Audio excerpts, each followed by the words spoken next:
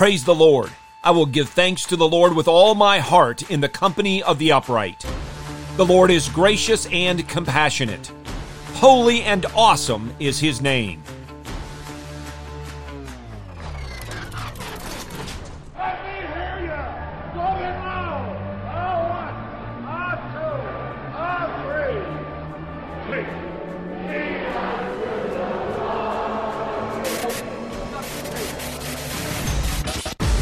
Welcome to In the Bullpen, Up and Ready, a ministry of developing contenders. The call has come. You need to get up and ready now. And look who's coming up. High fly ball into right field. She is gone. Psalm 111 ends with the words, "The fear of the Lord is the beginning of wisdom. A good understanding have all those who do his commandments. His praise endures forever." Those words follow the psalmist's declaration about Jehovah's truth and justice, the redemption of his people, and his everlasting covenant. And they lead into the companion psalm, Psalm 112. Hear now God's word, holy, inerrant, inspired, and infallible, in Psalm 112. Praise the Lord. How blessed is the man who fears the Lord, who greatly delights in his commandments. His descendants will be mighty on earth. The generation of the upright will be blessed. Wealth and riches are in his house, and his righteousness endures forever. Light arises in the darkness for the upright. He is gracious and compassionate and righteous.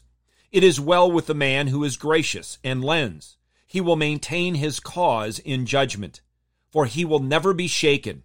The righteous will be remembered forever. He will not fear evil tidings.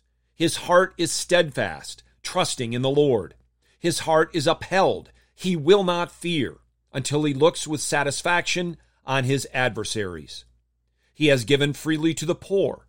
His righteousness endures forever. His horn will be exalted in honor. The wicked will see it and be vexed. He will gnash his teeth and melt away. The desire of the wicked will perish. All who joyfully praise, revere, obey, and delight in the one true God, Father, Son, and Holy Spirit, are blessed, while the wicked who see this and are angry about it will perish. The contrast cannot be more striking or significant. Every person fears something or someone. Each of us serves something or someone. All people that on earth do dwell are either blessed or vexed, will either live eternally in the joy of the Lord or eternally in the torments of hell. The righteous will never be shaken or forsaken. He will endure forever. The wicked will never be fulfilled or forgiven. He and all his desires will perish. We either fear God or we fear man.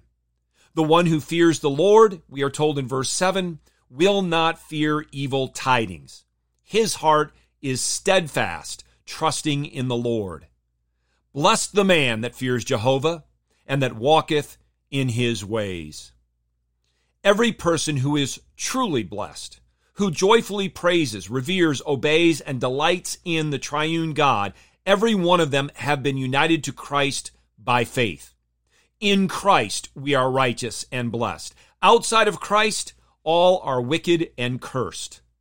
It is Christ who is the theme of this psalm, and all the psalms, and every portion of Scripture from Genesis to Revelation. King Jesus perfectly reveres the Father and delights in his commandments. Our Savior is the fount of every blessing. He is perfectly righteous. He is abundantly gracious and merciful. Jesus has provided the riches of his righteousness to poor and needy sinners because we do not have an ounce of our own. Our great high priest grants the overflowing blessings that he secured at the cross for his bride, the church. And though the wicked, they could be individuals or nations, though the wicked rage against the Lord's anointed, though they try to get out from under King Jesus' rule and reign, out from beneath his absolute authority, they cannot do so. Christ is King. He has been installed upon Zion, God's holy mountain. And all people, everywhere, are called to do homage to him, to kiss him, to reverently worship the Son, lest you perish in the way. Every person who has the Son has life. You will never perish. Our Savior will never leave or forsake us. How blessed is the man who fears the Lord. Get your eyes up, fixed on Jesus, the author and perfecter of faith, and be ready to deny yourself, take up your cross, and follow him.